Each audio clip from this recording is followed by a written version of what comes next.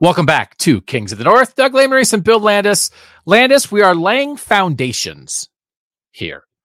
We got to tell the people we had a work meeting. Oh, the plans we have for Kings. Oh, if you're here now, you're in on the ground floor. Welcome. This is like, it's not an IP. I get IP and IPA mixed up. One's a beer, one's a stock.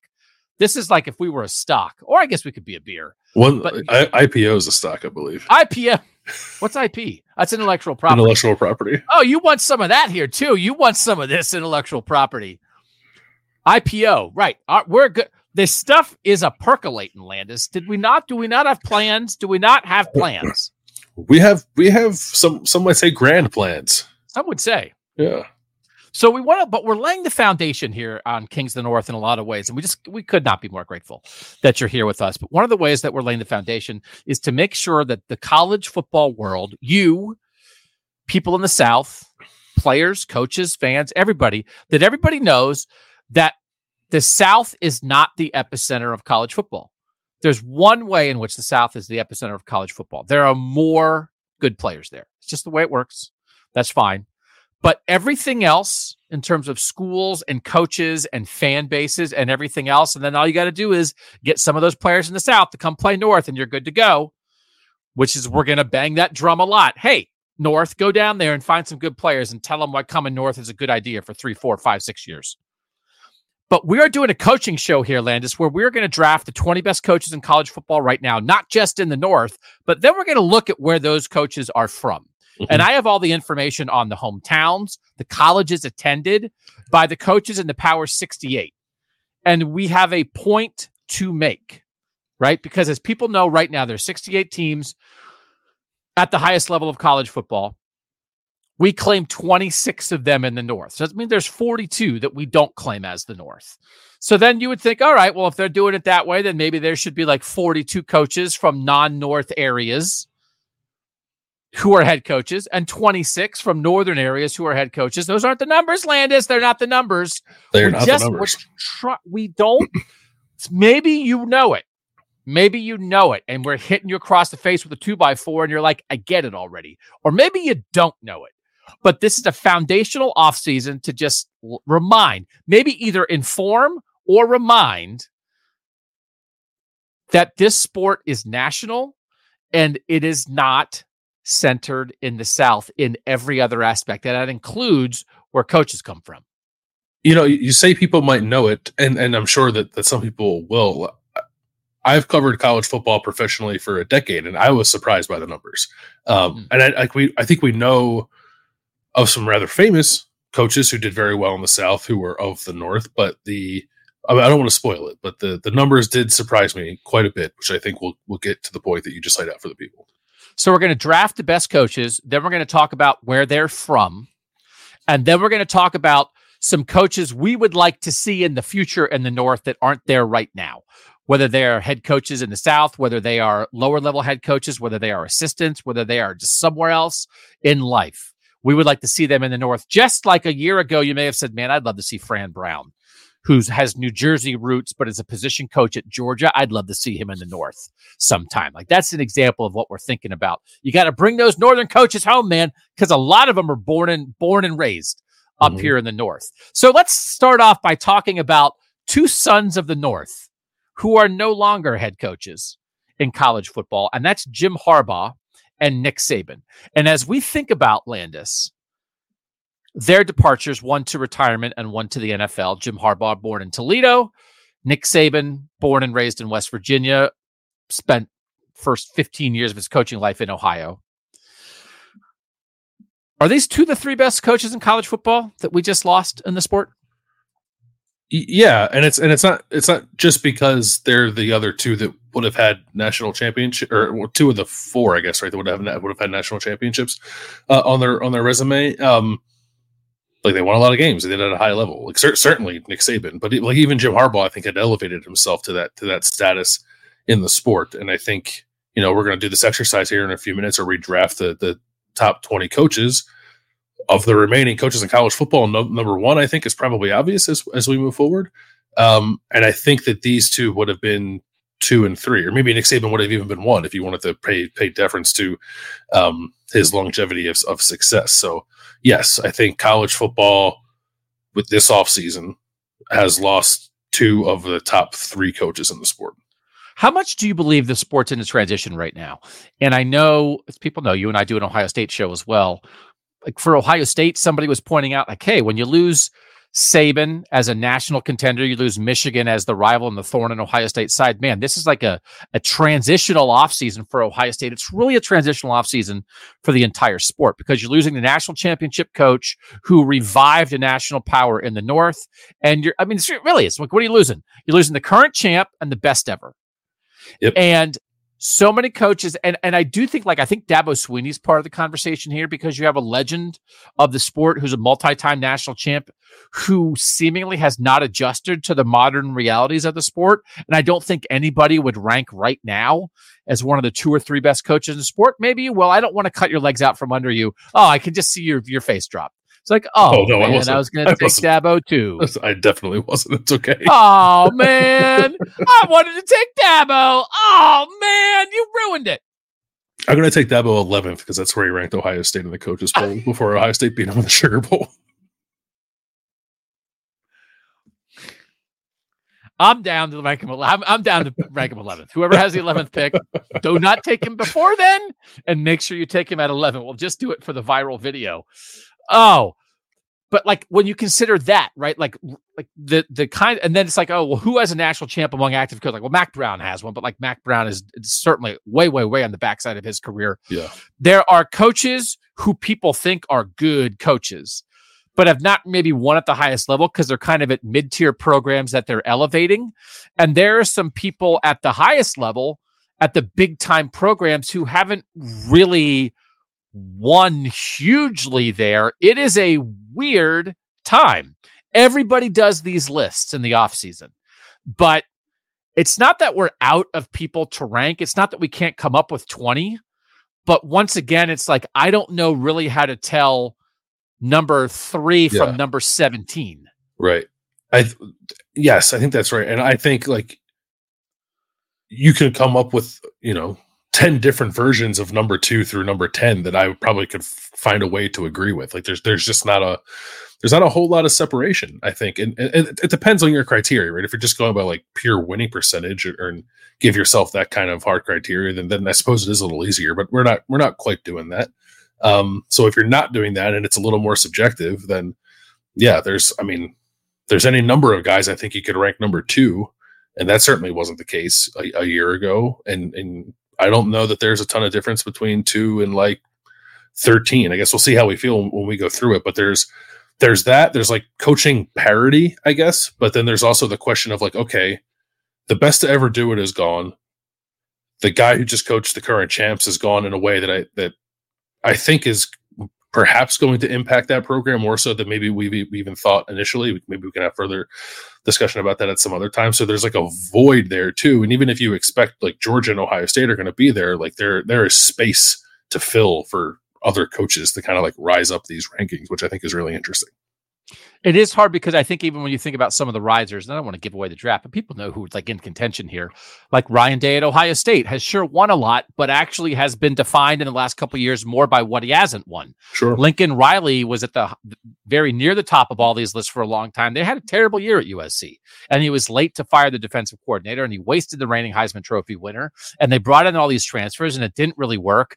And I would imagine Lincoln Riley is not viewed the way he was maybe going into his final year at Oklahoma, right before it fell apart there. And then he went to USC and it's oh man, this guy went to USC. Where do you rank Lincoln Riley now? Even the fact that we were talking about this, Kalen DeBoer, it's hard for me trying to rank Kalen DeBoer as a guy who took Washington to the national title game. I don't love the fit of Kalen DeBoer at Alabama. He got the best job, but I almost think I would rank Kalen DeBoer at Washington higher than I would rank Kalen DeBoer at Alabama. Yeah. So there are and Mike Norvell did a great job at Florida State, but where do you put Mike Norvell now? And James Franklin's been at Penn State a long time, but again, he's as defined by what he hasn't done as what he has done. So it is I'll be curious where our draft goes, but the point The point is to not have the best draft in the country, the most in-depth draft of the best 20 coaches. It's to talk about the best dudes and then talk about where they're from. Yeah. Because really it's a geography show. That's right. Well, yeah, it's not a college football show. It's a geography show. Someone, I saw on the X machine, on the old Twitterverse, somebody said like, hey, we're having a discussion about, I'm like writing about Missouri. Is Missouri a Midwestern state or a Southern state? And they had a survey. And I like retweeted that from Kings of the North and was like, hey, like this is what we're doing here. We're talking about, do we add Missouri into our thing? And then a geography professor jumped in and was like, hey, like geography, man, this is what you do. There's no right answer. And I was like, do you want to come on the show and talk about geography? And like, this is 21% a geography show. Do you want to do a draft? Let's do a draft. All right. I'll take Kirby Smart first so that I can say this.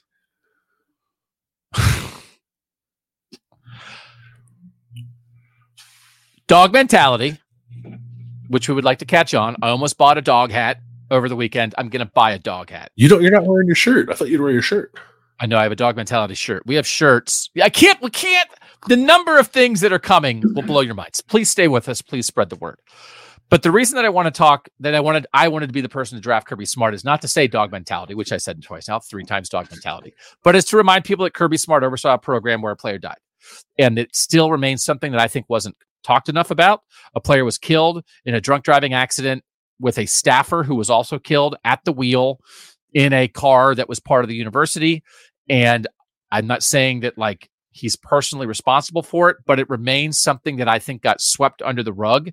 And it remains something when you talk about the culture of Georgia and that program and my in-person exposure to Kirby Smart at the semifinal 2 years ago, I was very impressed by like how he ran things and just like how involved he was in every aspect of things. And clearly he had his hands on the defense, but he was absolutely a CEO culture coach, but you can't get away from that. It remains something that I don't know why the best program in college football with the guy that we're picking number 1, why that is just not more part of the discussion there. I certainly am not convinced that everything around Georgia that helped lead to the death of a player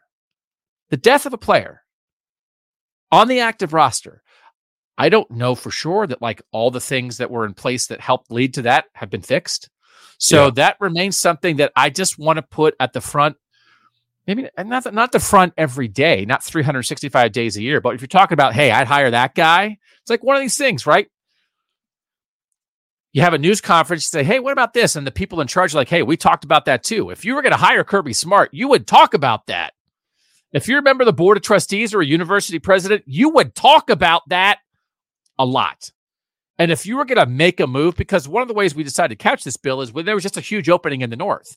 So as we draft this, it's like, I always think of it as good program X, and you're hiring somebody to lead your program for the next 5 to 7 years. It's not about coach somebody else's roster. It's not 1 year. It's not 50 years. We're not excluding older coaches, but it's all that's involved with being a head coach, building a roster, hiring staff, coaching that roster. So if I was about to hire Kirby Smart, I would have the first 70% of the interview about this topic, because I would believe that most of the other things he has in line. So if we're going to draft him number 1, I thought it needs to be mentioned. Yeah, no, I think you're right. It's interesting to me, not to continue necessarily down this road too far, but like DJ Durkin just got hired as defensive coordinator at Auburn, and like a player died at Maryland under DJ Durkin's watch when he was the head coach there, and like that has rightfully followed him, not in a way that's kept him from getting jobs. But like every time he gets hired, it gets brought up. And it doesn't for Kirby Smart. And I guess there are like different circumstances, like player at Maryland, that was related to workouts on the field. And obviously what happened to Georgia wasn't. But either way, it's like under the purview of the head coach, and it happened with university personnel, with university property.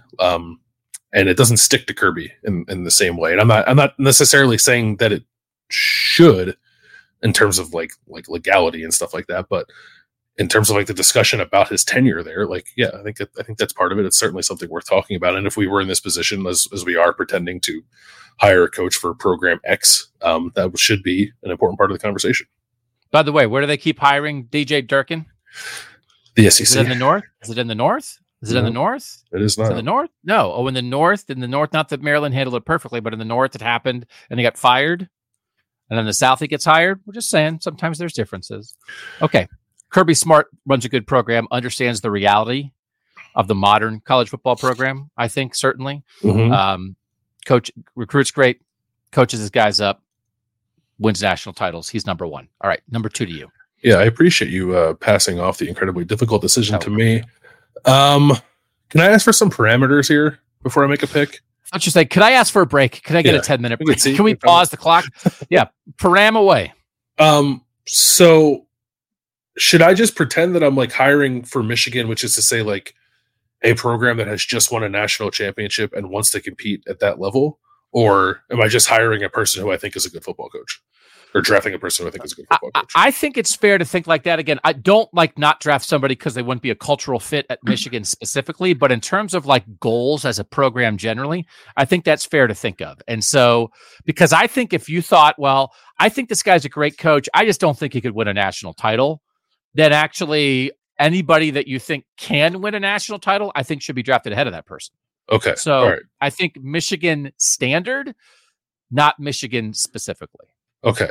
I think I'm going to take Ryan Day. I'm going to take Ryan Day.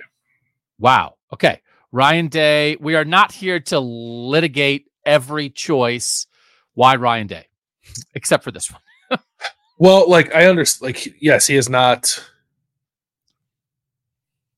He is more known recently for what he has not accomplished, which I think is fair and right and worth mentioning.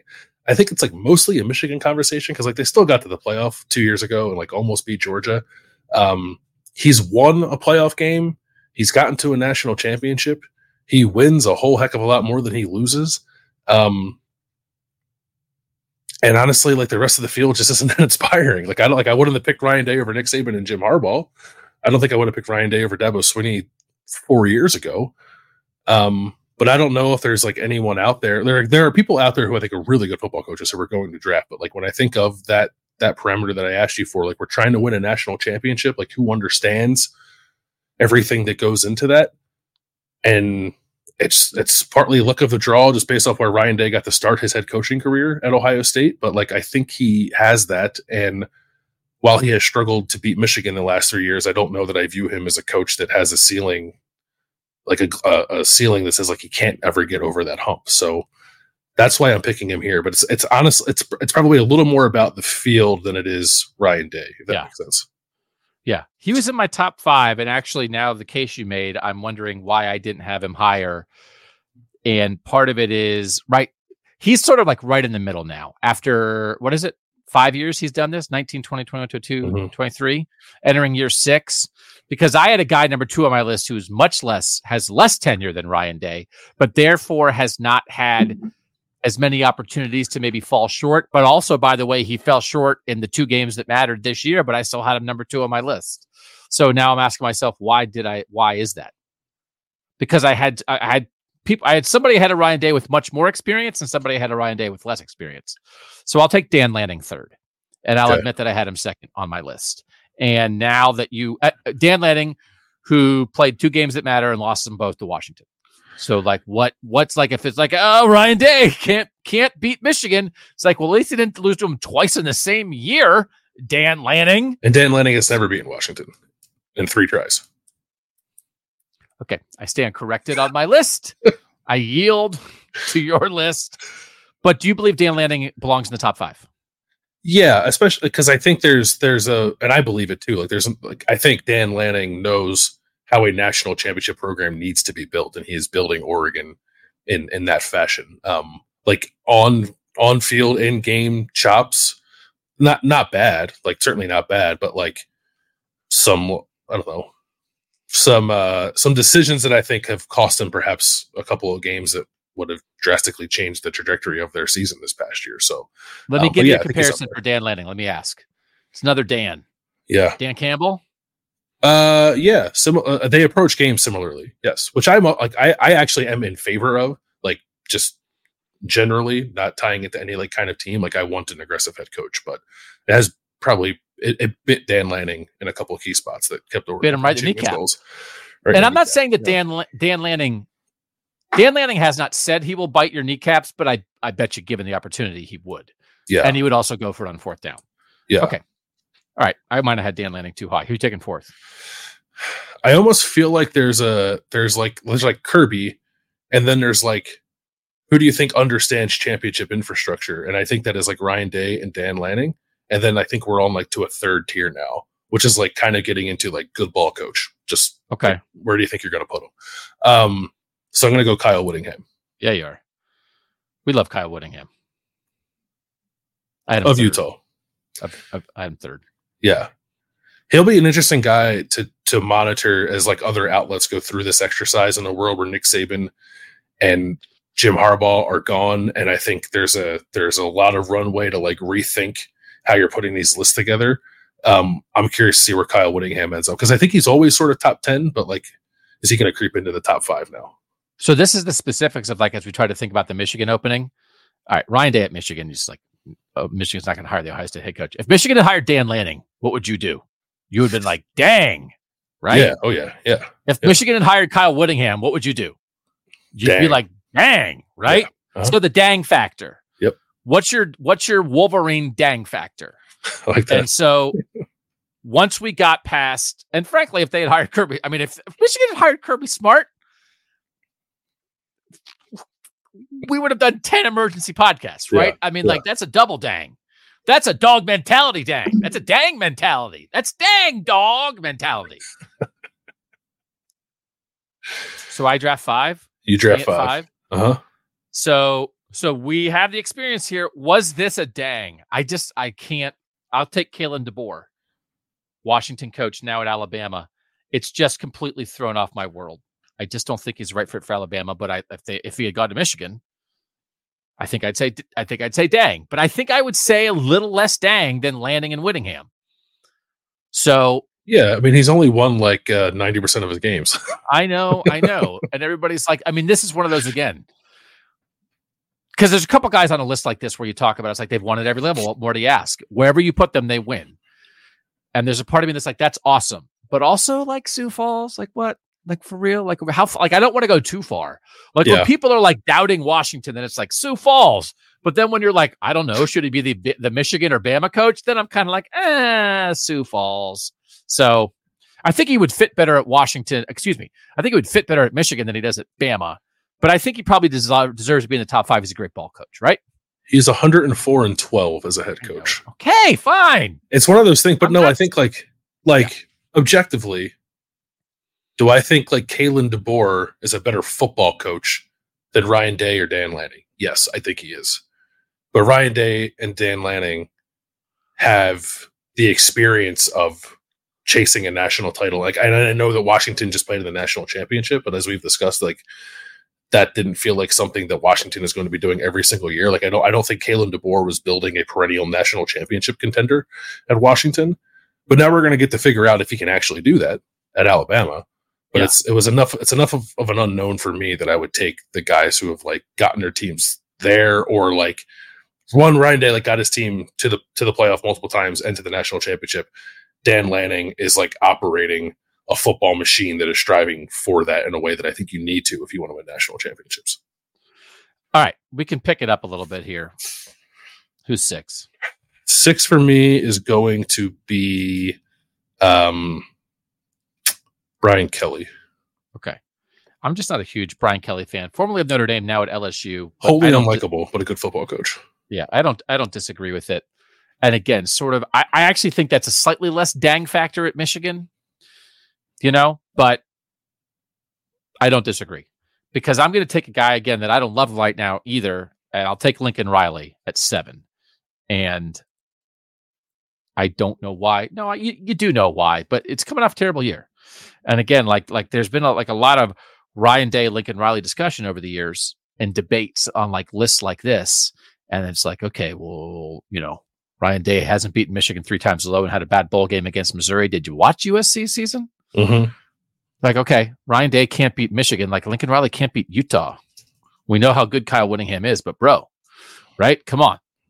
Like you're looking at the ocean. If you're looking at the ocean, you should be able to beat programs like that. And he hasn't. And he was slow on the draw on his DC, getting rid of Alex Grinch. So like, I think there's a gazillion questions around Lincoln Riley. Do you disagree with him at 7? I don't. it's really hard for me because again, there's like coaches that I like way more than Lincoln Riley. But part of it is the experience of like running a major program that I think I'm probably leaning on too much. I don't think I would have taken him at 7. No, I think he probably would have been in my top 10, but right. I've soured on him quite a bit. Yeah. All right. Who are you taking 8? I am going to take, Lance Leipold. Yeah. How high would the dang factor have been if Michigan had hired him? Like, it would be interesting because I would have said dang. Like that for me, it's a dang. Like that's a guy who knows how to win, knows how to run a program.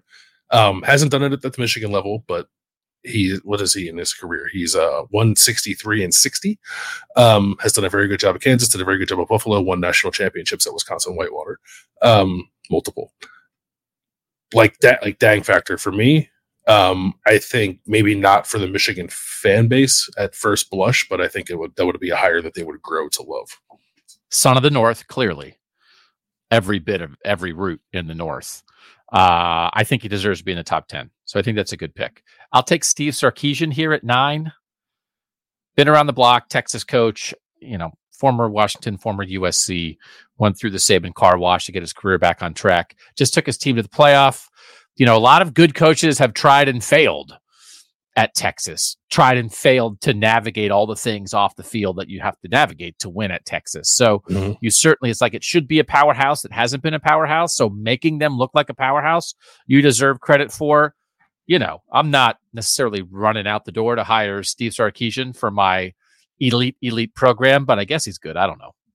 I mean, he's done a good job at Texas. His prior stops have left a lot to be desired, but he seems like he's learned from past mistakes in coaching. So I don't know. I think he's building something.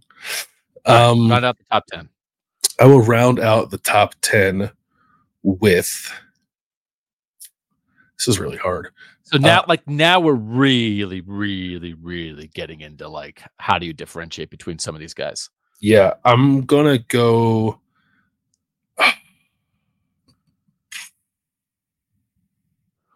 It doesn't matter this much. It doesn't matter enough for that. Matt Rule. That's a ridiculous pick. You should take it back. Okay. I have no idea how to differentiate at this point.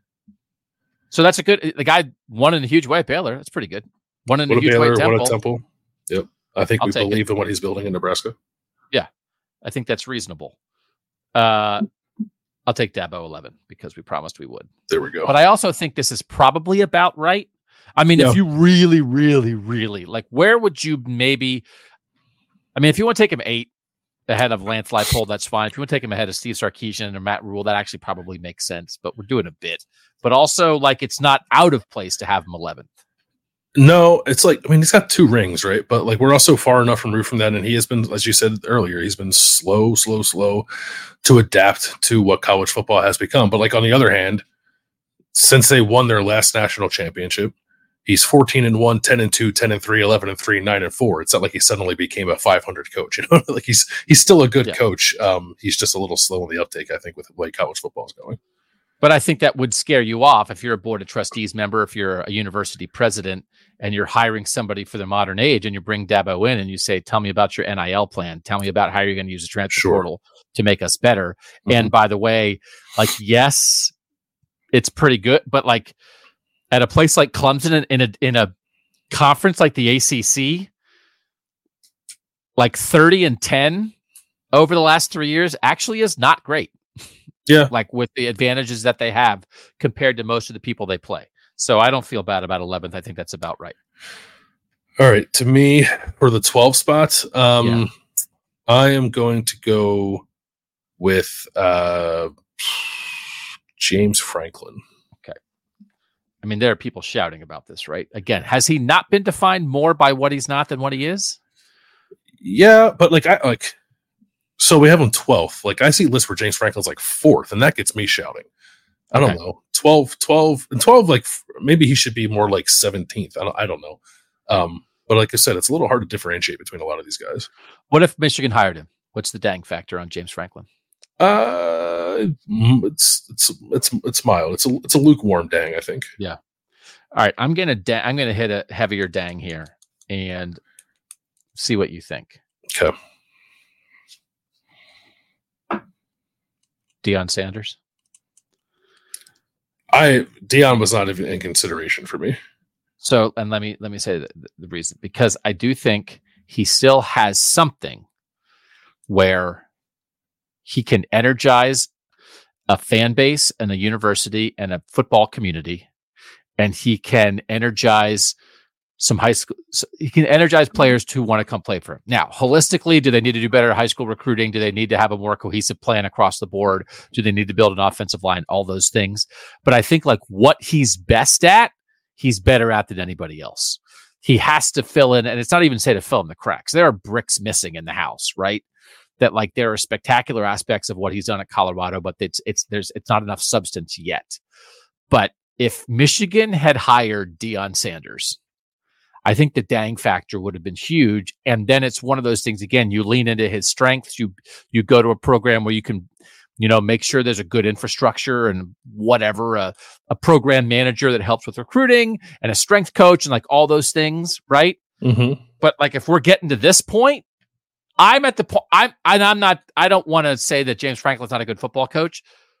I think I'd rather take Deion, because I don't know what he might be able to do. And I think we're at the level where I think we have a pretty good idea on some of these coaches that they are very good, but I don't know if they're getting you over the top. And maybe because he's so different and so rare in some of the attributes he has, that maybe Deion might. So it also might not work. And in 3 years you move on, but I'll stand by it. People can say I'm crazy. I'll stand by it.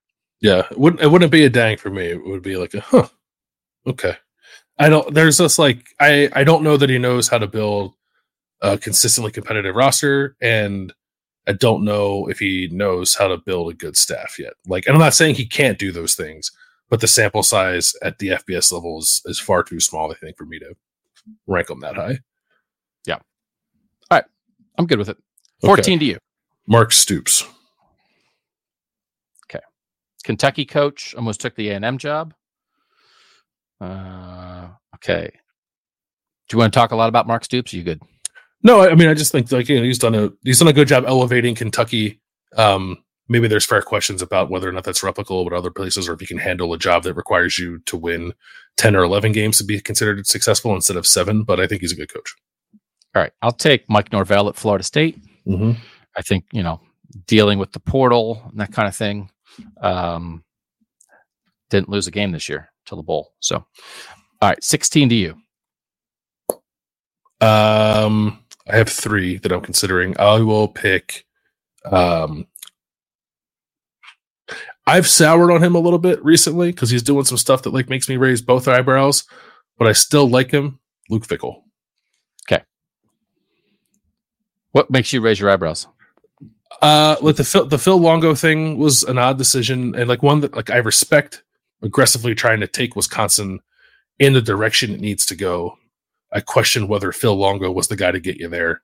And now like the Tyler Van Dyke thing, like trying to make that the guy that makes that offense go. Like I wonder if that's the right move. And then also he just hired Alex Grinch to coach his safeties, which is like, what are we doing here? Yeah, no, but Alex Grinch was not fit to be a defensive coordinator, Power 5 level, but I think he can be a safeties coach, probably. I mean, we'll see. We'll see. Yeah. I certainly wouldn't hire him as a coordinator. I just, I don't know if I want to bring the bad juju into my program. So made the playoff at Cincinnati, now at Wisconsin. I like the fact that he's coming in and like, again, it's such a contrast to a program like Iowa compared to Wisconsin, where Luke came into Wisconsin and said, we're going to do it different. We're not going to, because you can win 10 games a year at a place like that, doing it the old way and leaning on defense and special teams and running the ball. But if you want to elevate, you got to do something different. And he came in and said, I'm not trying to win 9 or 10 games a year. I'm trying to win a national title at Wisconsin. We have to be different to do that. So I like that idea. I think this is appropriate. There are certainly people I think who would put Luke Fickell higher on this list. I'm going to go with a guy who I think it's always, I think you prove something when you win at 2 places and when you elevate 2 places. And I think Jeff Brom has done that. So I think Jeff Brom and his success at Purdue, and then to go to Louisville and have Louisville in the ACC championship game, like right away, I think shows off some coaching chops. So And then again, like, I think it's a reminder. It's like, I mean, he took Purdue to a Big Ten championship game. You know what I mean? Like, he turned Aiden O'Connell into like a starting quarterback in the NFL. Like, there's a lot of things that I think maybe while he was doing it at Purdue, you took it for granted a little bit, or it was just off the radar.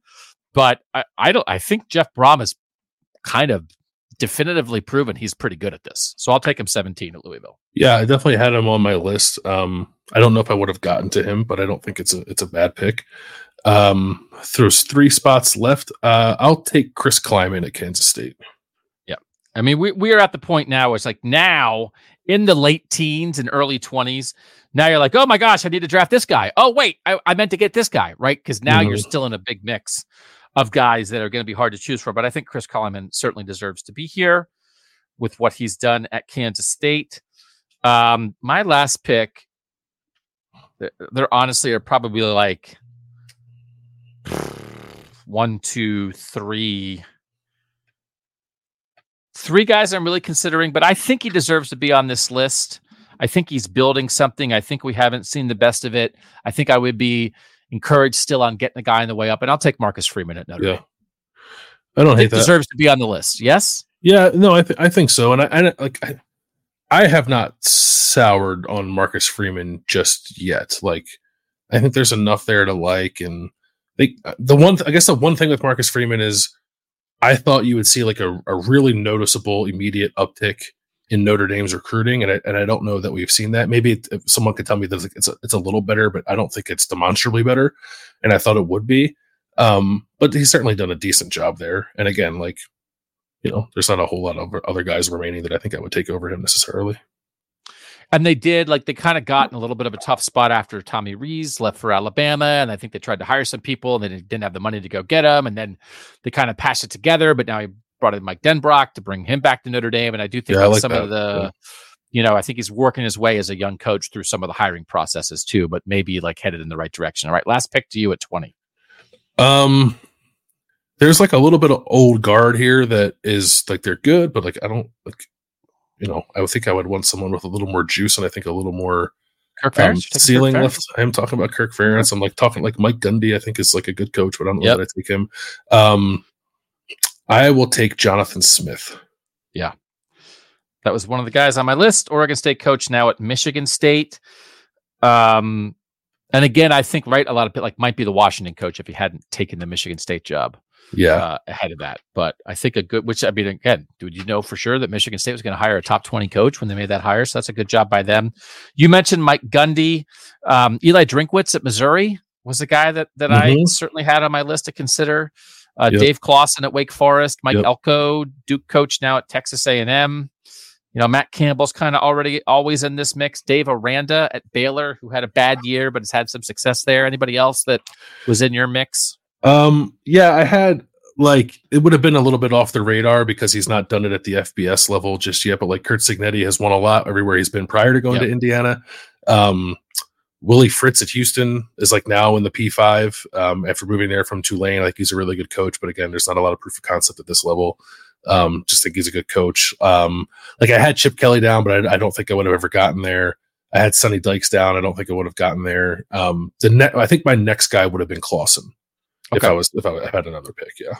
So let's have this discussion here. We didn't necessarily have this sketched out, but we did talk about on our last show here on Kings of the North what then was the assumed impending departure of Jim Harbaugh to the NFL and the assumption that Sharon Moore would take over. Sharon Moore now is taking over. I believe 37 years old. When you go through a list like this, we didn't draft Sharon Moore. I don't know how you would draft a guy as a head coach who's only been an interim fill-in and never fully run a program before, although he certainly did an excellent job this year. When you think about Michigan making that decision, when I'm sure how many, I mean, we just did a top 20. I don't know, half, at least 8 probably of the guys. Some of the guys are pretty new to their schools, maybe wouldn't want to go, but like if they wanted Chris Kleiman at Kansas State, if they wanted Lance Leipold from Kansas, if they wanted Brian Kelly from LSU, I certainly think there are guys here that they could have gotten at Michigan. Should they have? Or was Sharon Moore the right choice? I think they probably should have opened it up. And part of that is informed by recent developments where like Michigan has lost Jesse Minter to go with Jim Harbaugh. They lost Ben Herbert, their really good strength coach, to go with Jim Harbaugh. It's like you make a continuity play and then you like kind of lose all the continuity anyway. Now we'll see if the presence of Sherrone Moore helps Michigan keep its roster together. But even then, I'm not sure that should be the motivation for picking your head coach. So I think they should have opened it up. That's my long way of saying yes. I think they should have opened it up to see like if they could, because I think they certainly would. I think Lance Leipold would have been interested in that job. Chris Kleiman maybe is less of a splash, but he's a good football coach. Like I don't think he'd ever do it. But I think like call Luke Fickell and say like, hey, are you interested in coaching Michigan? So I think they should have opened it up. Yeah. So I don't think a continuity hire for continuity's sake, like save the current recruiting class, save the current roster. Anything with 1 year in mind it shouldn't factor in at all in my mind. Because if you don't think the guy can stand on his own 2 feet, then you shouldn't hire him to begin with.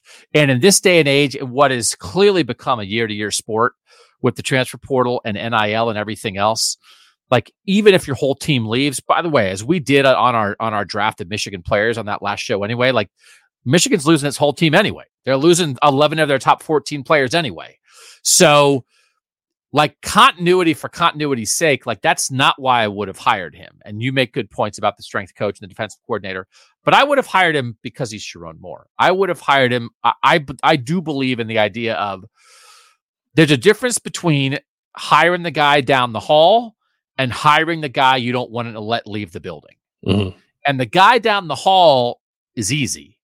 The guy you don't want to let leave the building is we've got him, and if we let him go, maybe we'll never get him back, and we think this guy might be something special.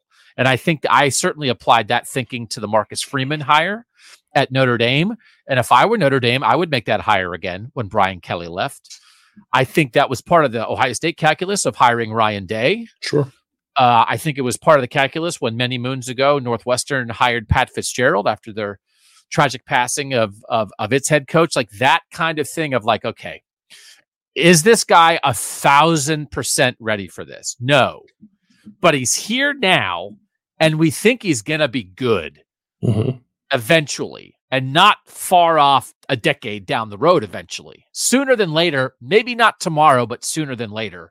Are we willing to believe in our structure, believe in everything else we do well, nurture him where he needs to be nurtured, and then say like, but this is our guy for the long term? And the Lincoln Riley hire at Oklahoma, I think like a lot of those hires, I think it's maybe most similar to Marcus Freeman, Brian Kelly at Notre Dame. I think there's some real comparisons here. Would you have ideally done it right now? No, but the guy left. So I don't think like Marcus Freeman was a continuity hire. I think Marcus Freeman at Notre Dame is like a don't let him leave the building, because 2 years from now, if we let him go be a coordinator somewhere else or a head coach somewhere else, we'd want him back. So just buckle up and do it now.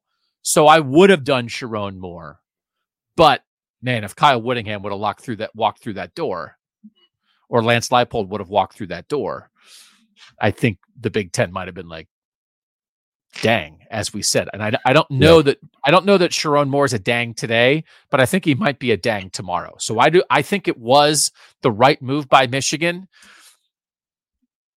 not for continuity's sake, but because of what that guy's going to be in another 2 or 3 years. Yeah, I understand that if that's the way that Michigan was coming at it. It's like you could get a Chris Kleiman and maybe ensure yourself of a certain floor. Like we're never going to be worse than 8-4 if we hire Chris Kleiman, but it's like, and maybe Chris Kleiman's a bad example because he's won national championships. But is that the guy who's going to get you to long-term national championship viability? I don't know the answer to that. And if you believe you already have that guy in the building, you're probably right. You shouldn't let him leave. I don't know that like me personally, do I view Sherrone Moore that way? Not necessarily, but if Michigan does, based off the work that he did this past year filling in for Jim Harbaugh, I don't fault them for that. Yeah. Okay, when we come back, there's a method to our madness. Why did we do this? Because we wanted to establish the best coaches in college football, so then we could then talk about where they're from. Because in the end, many of the discussions on this show tie back to where guys are from. When we come back, how much North is in that list? How much North is in the head coaching ranks in the power conferences. That's all next on Kings of the North. Back on Kings of the North, why did we do this? Landis, because we want to figure out if better coaches come from the North or the South. That's all we're trying to do. We're laying a foundation. Okay, so I went through the 68 power conference coaches, head coaches, before this exercise. So I have the stats overall on them, but I want to do the top 20. So I have guys both by, it's mostly like where they graduated from high school is sort of how I count like where they're raised. Like Curt Cignetti is actually interesting because Curt Cignetti like grew up in Pittsburgh, but then his dad got a job at West Virginia. So he went to high school in West Virginia. So, but it's still north because we take West Virginia, obviously. We're going to have some. Listen to that man speak. He's Pittsburgh. Oh, he's Pittsburgh through and through. So like if we did not count West Virginia as the North, I mean, we'd have to at least split that because there's a lot of Pittsburgh in him. And then I did where they went to college. And a lot of guys went to college in the same state in which they grew up, but not all of them. So by our Northern definition, how many of our top 20 coaches do you think grew up in the North? 13. 11, and then there's like 2 border guys. Okay. How many do you think went to college in the North? 9. 12. So listen, that's more than half. I don't know, whether you're North or South or wherever you are. Right on the border, 11 and 12 out of 20 is more than half. So that's the reminder. Okay. There is still, now, do you think that will change? Do you think some of that is the lingering, what's left over from previous generations when maybe you would say, hey, man, like great football, Ohio, Pennsylvania, right? Like right at the top. That's as good. And, it's when we do this, guys in their 30s and 40s and 50s and 60s, more than half are from the North.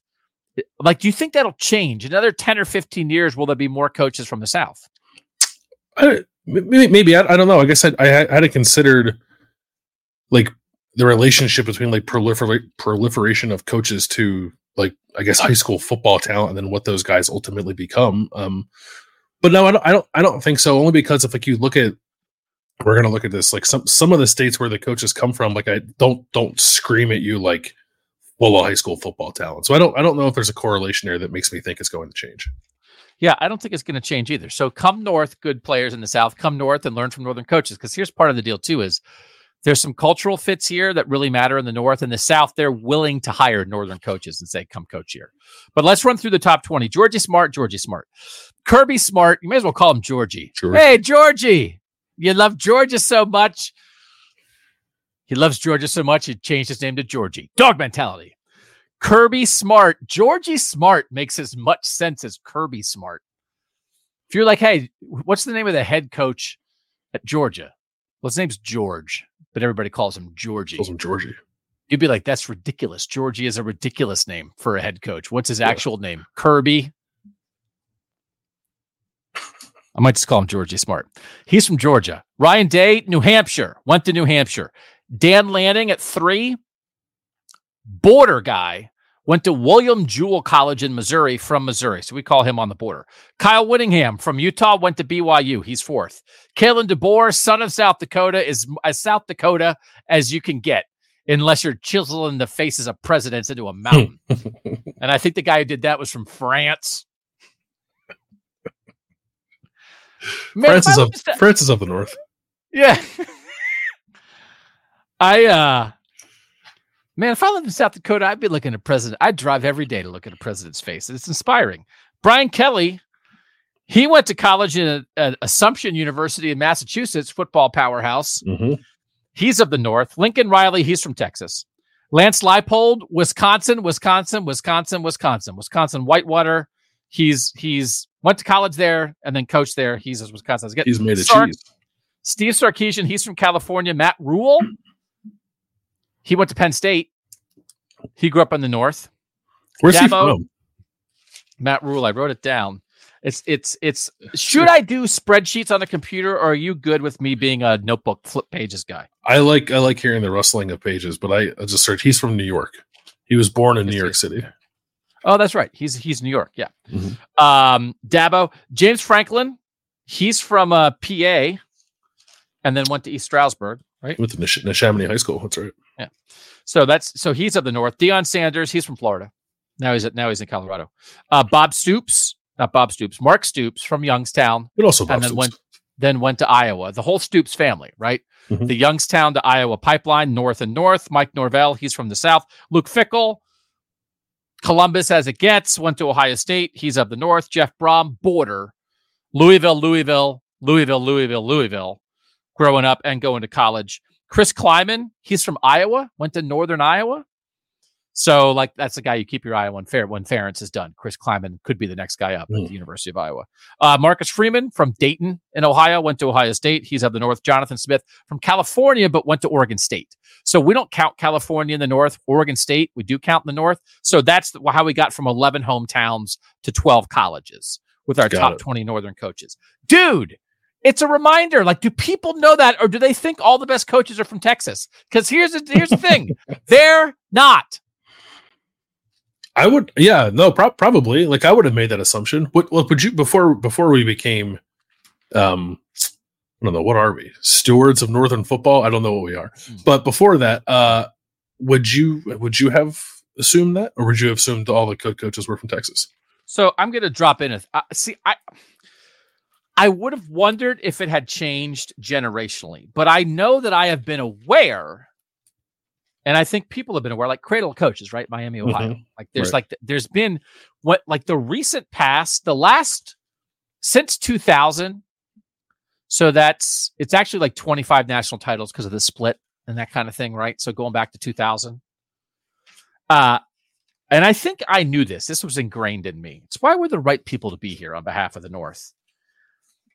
National titles. How many do you think of those 25 were won by Northern coaches versus non-Northern coaches? I know that we're going to define this program in part by telling the South to cram it, but rather than saying thinking South and non-South, I want to think North and non-North. So California is non-North. Mm-hmm. So it's not necessarily Southern. It's not the South, but how many Northern and non-Northern national titles in the last 25 national titles?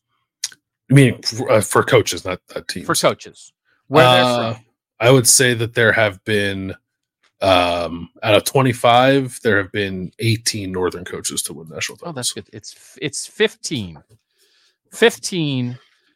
Northern national titles won by 7 different coaches. And then there were 10 non-Northern national titles won by 7 different coaches. So it's 14 total coaches. But as we all know, Nick Saban, son of the North. That's so right. If you want to say oh, it's not fair. It's not fair that the North gets to count Nick Saban. He won so many. Don't crack that door, South. Because we can blow a hole in SEC dominance real quick. Nick Saban from West Virginia, 7 titles. Urban Meyer from Ohio, 3 titles. Les Miles won a title at LSU. He's from Ohio. He went to Michigan. His college roommate was Anthony Gonzalez, his dad. Anthony Gonzalez, the former Ohio State receiver and Ohio congressman. North. Jim Harbaugh, born in Toledo in the same hospital as Urban Meyer. North. Bob Stoops, Oklahoma. Youngstown, North. Jimbo Fisher, Florida State national title. His name's Jimbo. He's from West Virginia, man. And we're claiming West Virginia. North. Jim Tressel, son of Ohio. North. 15 of 25, the last 25 national titles.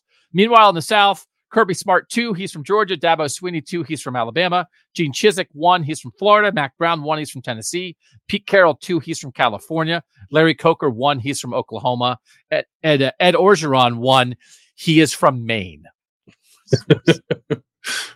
Well, have you seen the SNL Maine Justice sketch where someone is on trial in Maine for running over someone's bushes or something like that, but everyone in the courtroom talks like they're from Louisiana?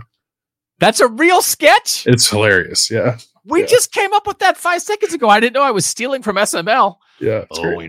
Coach would love to go lobster hunting and eat them lobster, eat some New England clam chowder.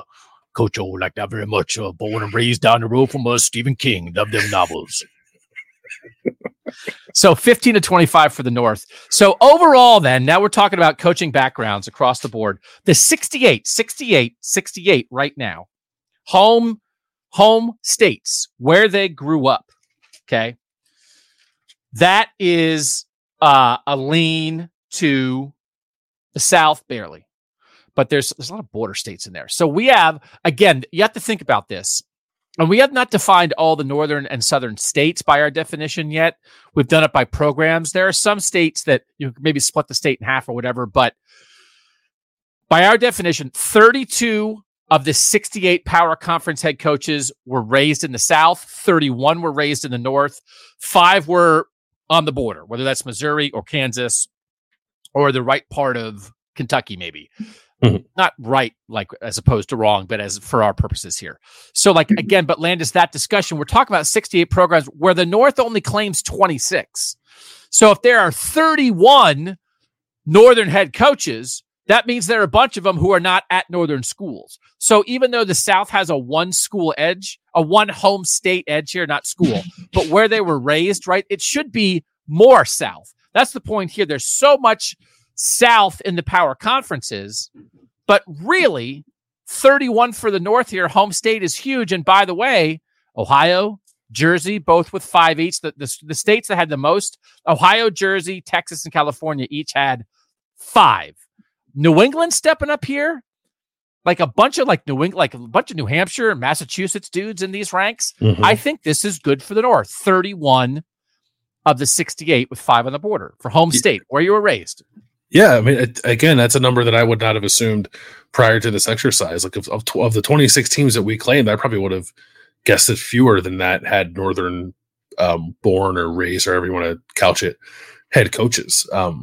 So the fact that we have 31 coaches from the North for only 26 programs and 37 non-North coaches is a little surprising to me. But again, speaks to the point. The South is not the epicenter of college football.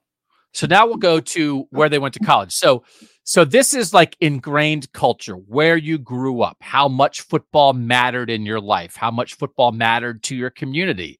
And for everybody who says, oh, it just means more. It's like, does it? Then where are your coaches? And now we're getting to education. Now, and I don't mean like even it's like where you choose to go, where you have opportunity, where you think there might be people who are kind of like you, where you want to spend your 4 formative years.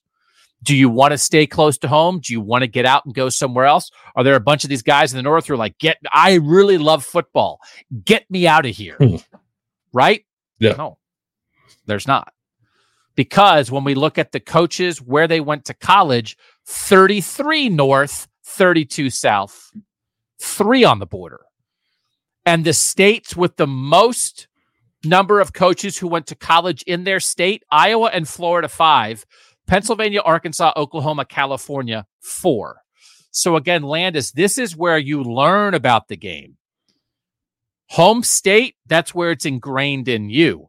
Now, this is you going out to seek knowledge and exposure to the game. More North than South. Matters, yes? I think it matters. And now you have me wonder, who's the other two besides James Franklin and Matt Rule from Pennsylvania?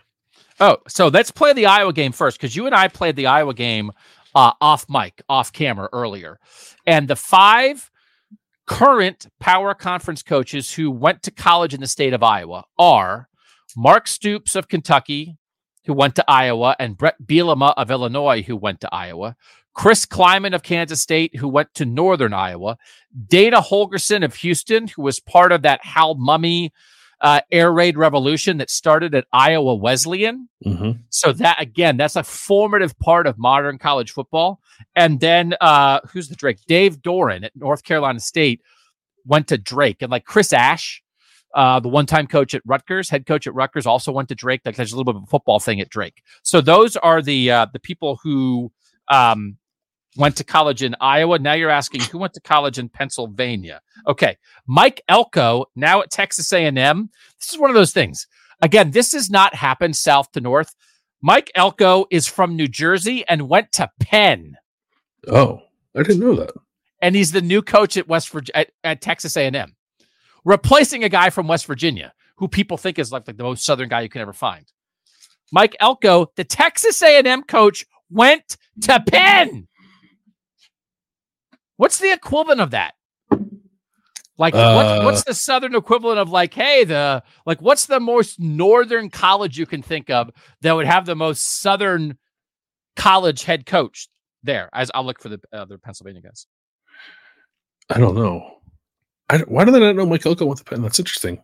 The Mean Streets of Philadelphia producing a head coach at Texas A&M. Look at you. You're so proud. That's right, why you're asked this. Like, what happens to be the one state that Landis followed up on? It's the one where I'm from. You're also from. So Matt Rule, as you asked, went to Penn State, and James Franklin went to East Stroudsburg. Greg Schiano went to Bucknell. Oh, I knew that. Yeah, that's right. Look at you. Look at you falling down with your Pennsylvania college football knowledge. So beautiful anyway, Lewisburg, Pennsylvania. Yeah. So I think that should tell you something. So the best coaches come from the North, and I don't know that there would be any reason for that to change. And again, I do think so. Like, do you believe culture fit matters in college football coaching? Absolutely. Yeah. It matters in the North. The only Big Ten coaches, for instance, let me run through the Big Ten coaches. The only Big Ten coaches who are not from the North, Sharon Moore actually is from Kansas and went to Oklahoma, and he's the new Michigan coach. That's like a stretch for the Big Ten. Lincoln Riley at USC is from Texas and went to Texas Tech. But like that's what you get when you put a Southern California school in the Big Ten. And Dan Lanning is from Missouri and went to William Jewell in Missouri. And then Jedd Fisch is from New Jersey and went to Florida as the new Washington coach. So that is an example of like a guy who was in the North was like, get me out of here. I want to go where it's warm for college. Every other, so that's 14 of the 18 Big Ten coaches went to college in the North. And 15 of the 18 were raised in the North. Okay. So like they don't take like Southern dudes are not the North, the Big Ten, the North is not looking for a solution in its leadership by peering south. They're just not. They don't think to themselves, oh my God, what are we going to do? We got to go get a Southern guy to lead our football program. That's not the belief. In the SEC, Kalen DeBoer, now at Alabama, born and raised in South Dakota, went to the University of Sioux Falls. Brian Kelly, LSU said, we got to go north to get help. He's from Massachusetts. He went to Assumption College in Massachusetts. They got him from Notre Dame. Lane Kiffin was born in Nebraska and went to high school in Minnesota. So he can do whatever he wants to do at Ole Miss. He can coach at Tennessee. He can whatever. You went to high school in Minnesota, brother. I don't know what to tell you. He has a bit of a Southern accent, which now I'm curious about. False. Name that false Southern accent among SEC coaches. Mark Stoops from Ohio went to Iowa, now the head coach at Kentucky. Josh Heupel finished second in the Heisman in Oklahoma after he transferred from Weber State, which is in Utah, and after he was born and raised in South Dakota. The Tennessee coach and the Alabama coach are South Dakota guys through and through. Cut them open and they bleed the faces of presidents. Steve Sarkisian, the Texas coach, is from California. He went to BYU. BYU's in the North. And as we said, Mike Elko, Texas A&M. So like, again, the North must get Southern players to succeed at the highest level. The South must get Northern coaches to succeed at the highest level. Not all Northern coaches, but they better sprinkle some in. Not all Southern players, but you better sprinkle some in. So if we're going to have a conversation about how there's a demographic shift, about how you got to be somewhere, then let's have the same conversation when it comes to coaching. Man, you can't find coaches down here, man. If you're looking for coaches in Georgia or Florida or Louisiana or Bama, you're not going to find them. You know where you're going to find them? South Dakota. New Hampshire. Drake. We're going to revolutionize football at Iowa Wesleyan. North. So I'm not going to say something like the brain power of college football resides in the North, because why would I say that? That wouldn't be a thing. That wouldn't be a polite thing for a person to say. No. I wouldn't say that the North has a brain drain because the South keeps paying coaches. But I would say this. I wouldn't say that. Anybody can do anything from anywhere. We all know that. But I do think a world where once upon a time, a guy like Brett Bielema, who is of the North, went to Iowa, was coaching at Wisconsin, felt like I need to go to Arkansas to like get paid more and like give my career a boost. I don't think that should happen anymore. And I don't think there's anybody who wants to be a coach who's from the North or is a coach in the North right now. There should be no belief that you must go south for the best football or that you must go south to advance your career. Now, someone like Fran Brown is a great example. Fran Brown, son of the North, born and raised in New Jersey, worked in the North, went to Georgia for 2 years as a position coach before he got hired as the Syracuse head coach this offseason. Great. You want to go down, I call for finishing school, learn, like infiltrate, learn their ways. Oh, I wonder how they do it down there. How do they recruit? How do you coach players? Great. But do not think that that's where you must stay to succeed, because it's not true. Now, if the South wants to throw a bunch of money at you, I get it. That's the part. Yeah. But also the North should be able to throw the same money at you. And the coaching in the North is absolutely as good as it is in the South, which again, maybe once upon a time was true. And there are a bunch of guys who were born and raised in the North who are making that the case. That's all. That's all I'm saying. So are you like, and I actually don't know the stuff in my head, I should, but I don't know what the difference in salary was for Kalen DeBoer in Alabama compared to what Washington offered him. I know that Washington's offer to him was rather substantial. Are you in favor of like Notre Dame paying Brian Kelly $10 million to stay there instead of going to LSU? No. I think I am in favor of what I'm not in favor of is Brian Kelly or Kalen DeBoer feeling like if I want to win at the highest level, I have to go south. That's what I'm not in favor of. And I think Brian Kelly believed that and felt that, right? That, I mean, absolutely. Yeah. Right. So that I think is not true anymore. I would push back against that. And I'm not so sure that Notre Dame doesn't have a better path to a national championship than LSU right now. So whatever Brian Kelly felt was true 2 years ago may not even be true anymore with the way expansion has worked and in the era of the 12-team playoff. Now, Bama's an exception because Bama's just one of the 3 elite programs in college football. But I certainly think Kalen DeBoer would have a better chance to win at Ohio State or Michigan than he would at Alabama based on cultural fit and based on a couple other things. But I think the idea that because Bama could have gone after anybody, okay? And Dan Lanning was the first name who certainly, again, from Missouri, born, raised, educated in Missouri, was coaching in the South at Georgia, but now is north at Oregon. And they went to they certainly entertained the idea of the Oregon coach and landed on the Michigan coach. And that is something. Texas A&M wound up with a guy who's Jersey Penn. And yeah, he had been the defensive coordinator at Texas A&M before, but that is something. There's something there to that. And that's what I want people to take away from this. So it's not about the institution. I think it's about any individual coach who believes the South has a higher level of football. That's where I must go. It's not true. No, I don't think it's true either. I mean, I maybe would have disagreed with that a couple of years ago, but I think the sport has opened more doors to the North, because we've talked about before. So I think that's right. Like there's the player piece, right? There's the more talent located in the South than there is in the North, and I understand why that would be appealing to any coach that wanted to go coach in non-northern states, because the same is true of like California and like Arizona, I think increasingly too. But I think you're right. I think it's more about the individual coach's decisions than it is on the institutions to like bankrupt themselves to keep them there. I would hope that the perspective on what Northern football is and can be is changing among Northern coaches who think they have to go down South. And that's part of the problem with the coaching cycle is that desperate, don't know what else to do. Let's go hire a smart Northern coach. Desperate Southern teams drive up coaching salaries with their lunatic desperation. And then the choice for a Northern college is to either match it or lose the coach. And it drives up salaries across the board. And I don't know that any Northern school wants to be paying its head coach $12 million a year. But if that's the going rate as determined by desperate, don't know where to turn schools like LSU and Texas A&M and Auburn and places like that, then they create the going rate. We almost, it should be like Canada. Can we count Southern currency as like not quite worth the Northern dollar? Right? It's like, well, it's Canadian money.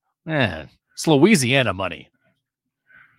They got to pay $1.25 to get $1 worth of coach. So keep that in mind. Is that offensive to say that the currency should be different in the South? I don't think No. I don't know. It's I'll have to check. But I don't think you have to go too much farther down that road to be. We're stopping right at currency. But they throw it off for everybody because it is a national sport in that way. And that's why Brett Bielema went to Arkansas, because they wouldn't pay his assistants at Wisconsin. So what happens now? Big Ten Network money comes in. Big time TV money comes into the Big Ten. Now the Big Ten will pay it. They do pay it. Should they? Do they want to? It's the going rate created by the South. But it's not created because this is we had a discussion the other show about like motivation. Like, does motivation matter? Here's where I just think people need to realize motivation matters. The South doesn't pay more because it's better. The South pays more because it's more desperate. Do not equate. Do not pretend those are the same things. Like, oh my God. Oh, like I have 10 minutes to figure this out. You're going to pay a higher price. If you have a week to figure it out, you're going to pay a lower price. You're not better because you paid the higher price. You're not a very good problem solver. You couldn't solve it in your own backyard. Where's the coach who wants to go to LSU and is going to kill it and has been dying for the opportunity to be the coach at LSU his whole life? Oh, man, that's all I want. They got guys lined up a mile long to be the Ohio State head coach. They got guys lined up a mile long to be coaches of the North for that stuff. You can't find anybody. There's no people who are candidates. Guess we better get the Penn guy. They're in South Dakota. Whoa, Coach O could go to Penn. Can you write with a pencil when you go to Penn, or you got to write a pen? Well, Coach O only got a marker. What are we doing? So just please understand the difference. We're going to play a game. We're going to play a game called Grab That Northern Coach. We want to find coaches who are not currently Power 5 head coaches in the North. And we want to say in a couple years, we would like them to be so. We'll do that next on Kings of the North. All right. We don't want this to be homework. So sometimes we want to play games. Sometimes we want to make it fun. We want to be theoretical. We want to be hypothetical. We don't just want to make lists and say this is the best tight end in the state of Idaho. So we're going to say, who are some Northern coaches that aren't here right now that you would like to see? This is one of my favorite things. I did this at Cleveland.com many moons ago, Bill. I think it was after Jim Harbaugh was hired, actually. I did the ideal hire for every Big Ten program, sort of bit because Jim Harbaugh was that, right? Prodigal son returning home. So what could that be? So this, we don't have to put the guy at a school, but Fran, I would have hoped if we had been doing this show a year ago, I would have hoped that we would have been smart enough to put Fran Brown on this list. Yeah. Hey, here's this guy with Jersey roots, succeeded at Temple. Georgia came and got him. I think he's ready to be a head coach at sort of like a mid-tier Northern program. Keep Fran Brown on your radar. Matt Rule a couple years ago, hey, man, I don't think it's going to work out in the NFL. He's a Pennsylvania guy, went to Penn State, killed it at Baylor. But the next time there's a good opening in the North, I think they should be ready to pounce on Matt Rule. I think those are two ends of the spectrum, right? Yeah. Maybe an established guy or a not established guy. That's what we want to do here. So who's your first suggestion? So my first one is Mark Stoops, I guess. I have some more interesting people, and Mark Stoops, I think, is kind of an obvious one. It kind of rubbed me the wrong way a little bit when Mark Stoops was reportedly the pick for Texas A&M, and Texas A&M revolted against that, as if having a quality football coach who's done a great job at Kentucky wasn't good enough for them after they just spent $1 billion to get rid of Jimbo Fisher. So if he's not wanted down there, then come back home, Mark Stoops. Go replace Kirk Ferentz at your alma mater at Iowa. I think I wouldn't even say he's probably above a mid-tier Big Ten school at this point with the work that he's done at Kentucky. So I don't know what that job is. In a different world where Jonathan Smith got the Washington job and Michigan State has an opening. I like Mark Stoops for a job like that, right? I like Mark Stoops clearly at his alma mater.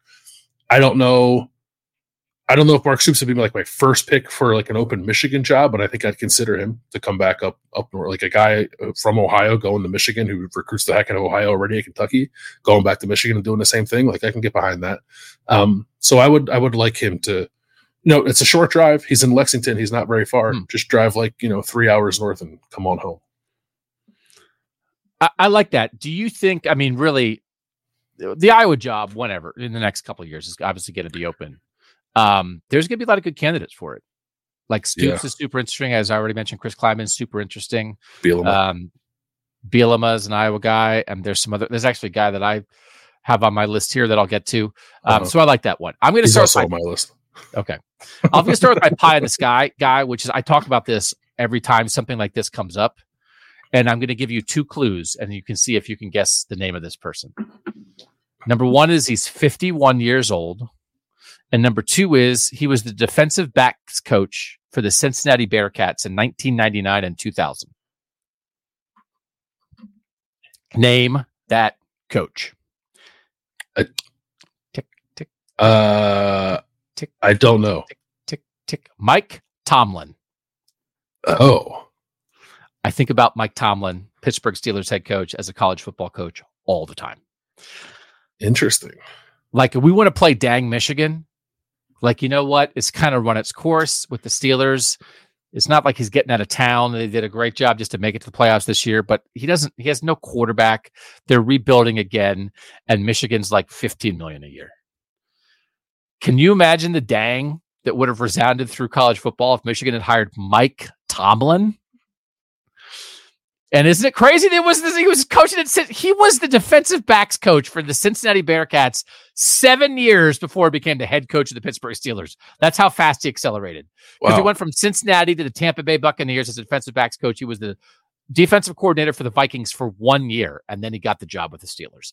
So anytime I can talk about Mike Tomlin as a college football coach, I do it. So I wanted to do it here. So it had to be a Godfather offer of like, I don't even know what. Say like it really doesn't work with Marcus Freeman at Notre Dame. And Notre Dame's like, we are sick of this, Mike Tomlin. Right? I mean, it has to be, say like Penn State's like, listen, man, we want to be the best program in the North. Mike Tomlin. Like, I think about it. And I have, right? Anytime you think about, I mean, like, listen, Mike Vrabel's out there. He's a former Ohio State guy. I mean, maybe Mike Vrabel will be the coach in the North. Same kind of thing. And probably more likely, like Mike Vrabel, Mike Tomlin will probably never be a head coach in college football, but I think about it constantly. I didn't even like consider going that direction and like looking in the NFL for somebody who I would Bill Belichick. Yeah, Bill Belichick. His daughter played softball at Ohio State. Make it happen.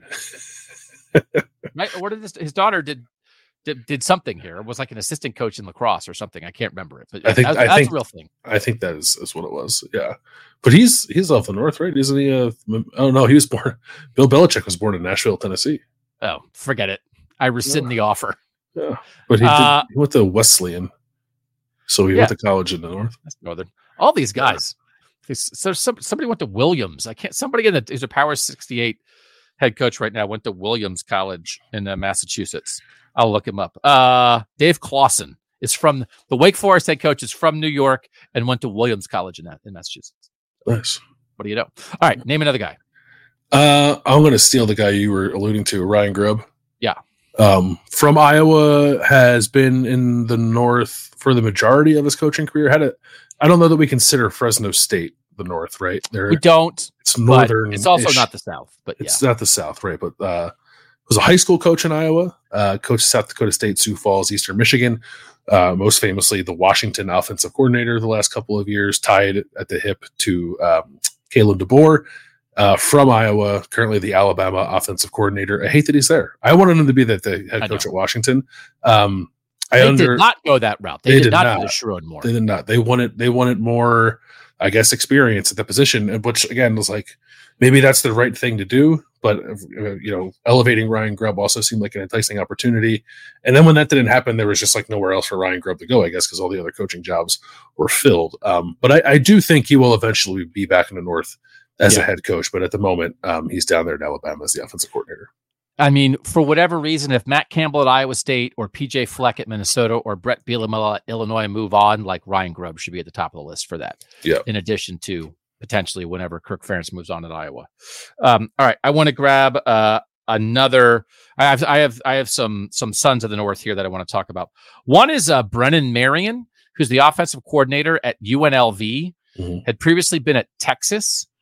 He's grew up in the Pittsburgh area, and he was at Pitt in 2021 as the receivers coach when Jordan Addison had that ridiculous year and won the Biletnikoff. And so he's a riser. He created an offense he calls the go-go offense, which is like a little bit of like like some option spread vertical threat kind of stuff, but like gets up and down. Like, again, we kind of go-go offense. It's not what they run at Iowa. So I understand. They're on the slow offense. Yeah. And he's bounced around a lot, understandably. I mean, it's a nomadic lifestyle often early in your career. But like this idea of like he was at Pitt just a couple years ago now, Texas, UNLV the past 2 years, but he's from Pennsylvania. Like, just, I like the idea. It's like, fine, go out into the world, but like, I think the North needs to bring him home sooner than later, right? And if he's the offensive coordinator at UNLV right now, he probably should be the offensive coordinator at some school in the Big Ten or back at Pitt or somewhere like that, or West Virginia, probably sooner than later, and then maybe would be on some head coaching radars. I was surprised that in an offseason where both Pitt and Penn State were looking for offensive coordinators, that he did not end up at either one of those places. Yes, I think that's reasonable. But he's still really young, right? We got time on this, but again, like, let's look out in the future. He's 36, so from Greensburg, Pennsylvania. Graduated high school there. All right, who's your next guy? I will go. I have a couple current head coaches, but I'm going to skip them to go to the guys a little off the radar. I'm wondering if you considered him at all. Jamarcus Shepard. Did not. Give it to you. He is the receivers coach at Alabama, was the receivers coach at Washington the last couple of years, was the receivers coach at Purdue, who recruited Rondale Moore to Purdue. He is from Fort Wayne, Indiana. He went to DePaul with a W University. He is of the North. He's just currently in the South. He's got a really interesting resume. Maybe he needs to be a coordinator before we consider him as a head coach. But I like the idea of a guy like that, maybe even getting a shot before people think he's ready for it, like coming up to a lower level Big Ten program, like in a world where like Ryan Walters at Purdue gets abducted by aliens and they have an opening, like Jamarcus Shepard, I think would be an interesting hire there. Maybe not Northwestern, and maybe Indiana if it could like land a Kurt Cignetti. Like I think it would be exciting if a lower level Big Ten program took a swing on a guy who's got some pretty good recruiting and development chops at the receiver position, who's also still pretty young. I think Jamarcus Shepard is 40, if I'm not mistaken. Okay. No, I like it. I like, again, it's like these guys who have roots up here because cultural fits do matter, but they understand Northern football no matter where they are now.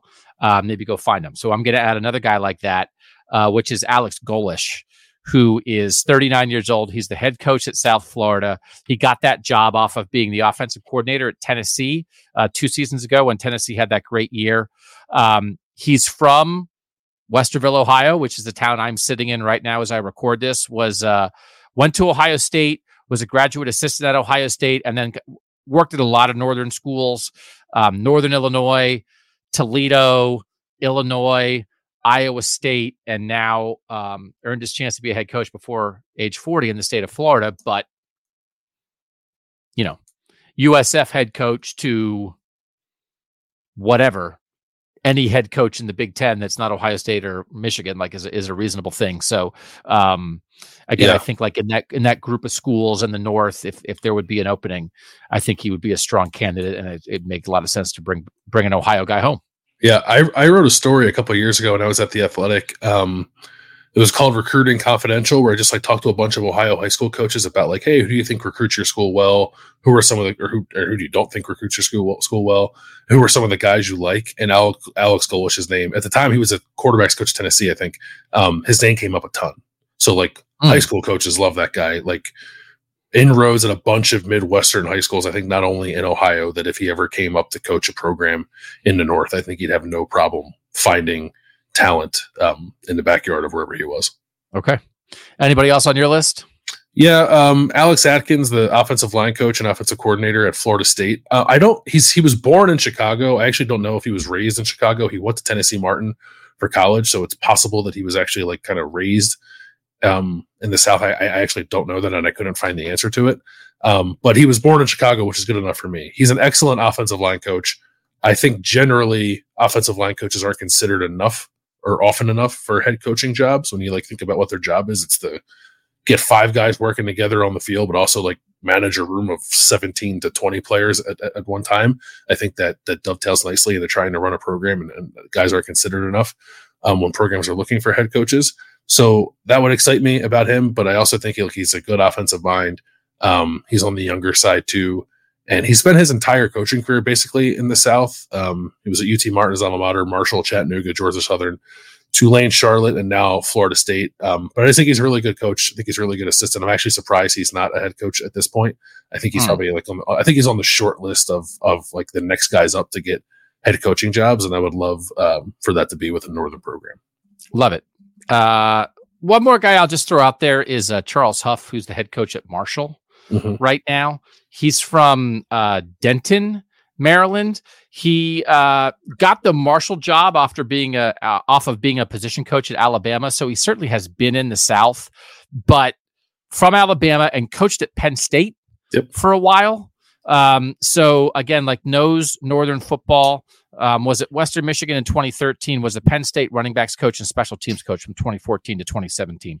Then Mississippi State, then Bama, then got the Marshall head job. I thought, again, Michigan State took a nice swing and got Jonathan Smith. Like when it was just like, hey, who should they go after? Charles Huff was a guy to me that I thought would have been worthy of maybe consideration for a job like that. Maybe that was a little bit of a leap too high, but 7-6, 9-4, and 6-7 at Marshall the last 3 years. So he was already in the state of West Virginia. It wouldn't be, it's kind of one of our guys anyway. But I think he could be in a position to earn a Big Ten job here in the next couple of years. Yeah, I think he was a guy who was like very highly regarded when he took the Marshall job, and I think at the time people probably would have guessed that he would not still be at Marshall. So maybe there's something there he needs to improve on. But I think he's a good coach, good recruiter. If I can throw one more name out there quickly, it's a guy we've talked about in the past. Sean Lewis, the former Colorado offensive coordinator who was unceremoniously removed from that position by Deion Sanders for some reason, is now the head coach at San Diego State, former Kent State head coach. I think we thought maybe he'd get the job at Syracuse, but he was also a Dino Babers guy, and maybe that was too much of a continuation of what Syracuse had been doing previously. But I think he's clearly a really good offensive mind with what he did at Kent State, and as an offensive coordinator before getting that job, and could certainly elevate any Northern program looking to up its offensive game if they wanted to go that route. Okay. All right. So now we can, sometimes you got to throw stuff out there. So then when like one of these 9 guys that we mentioned gets hired 2 years from now, we can go back and clip this out and sound smart. So I do think it's important. It's not about like predictions necessarily, but laying stuff down so you can, so you can be right on occasion later on. No, that's not what it's about. But like you want to try to predict the future sometimes, because the future comes at you fast. And it's one of those things there have been things that I've wanted to do in my career and say, oh, I wish I had done that. Or I wish the thing I always think about, Landis, is when guys are leaving college and going into the NFL draft, I want to write like on a piece of paper what I think they're going to be like as pros in 3 years. And then like 3 years down the line, open the envelope on a show and be like, I predicted this guy would be bounced out of the league already. And he's like in the Pro Bowl. Right. So, there's some of this, like maybe we should do that. Maybe. And then that way we'd have to stay on the air for 3 years. Cause we'd be like, well, we have pieces of paper and envelopes. What are you going to do? Cancel us? Yeah. Right. It feels like a little safety net. The January 30th coaches draft is 2024 coaches draft is in an envelope. We have to wait till 2027 at least. And what are we doing? It'd just be embarrassing for everyone. So maybe we'll do that. Maybe we'll make some predictions and put them in envelopes and see how right or wrong we are. All right. So that's KOTN. We have another show coming this week, and we have a lot coming down the line, we hope, with a lot of ideas, a lot of support, and a lot of juice, man, to try to talk about Northern football in an interesting way. So thanks to everybody for being here. Please tell a friend. And thanks to our producer, Mike Urostowski, for making us look good and sound good He's Bill Landis. I'm Doug Lesmerises, and that was Kings of the North.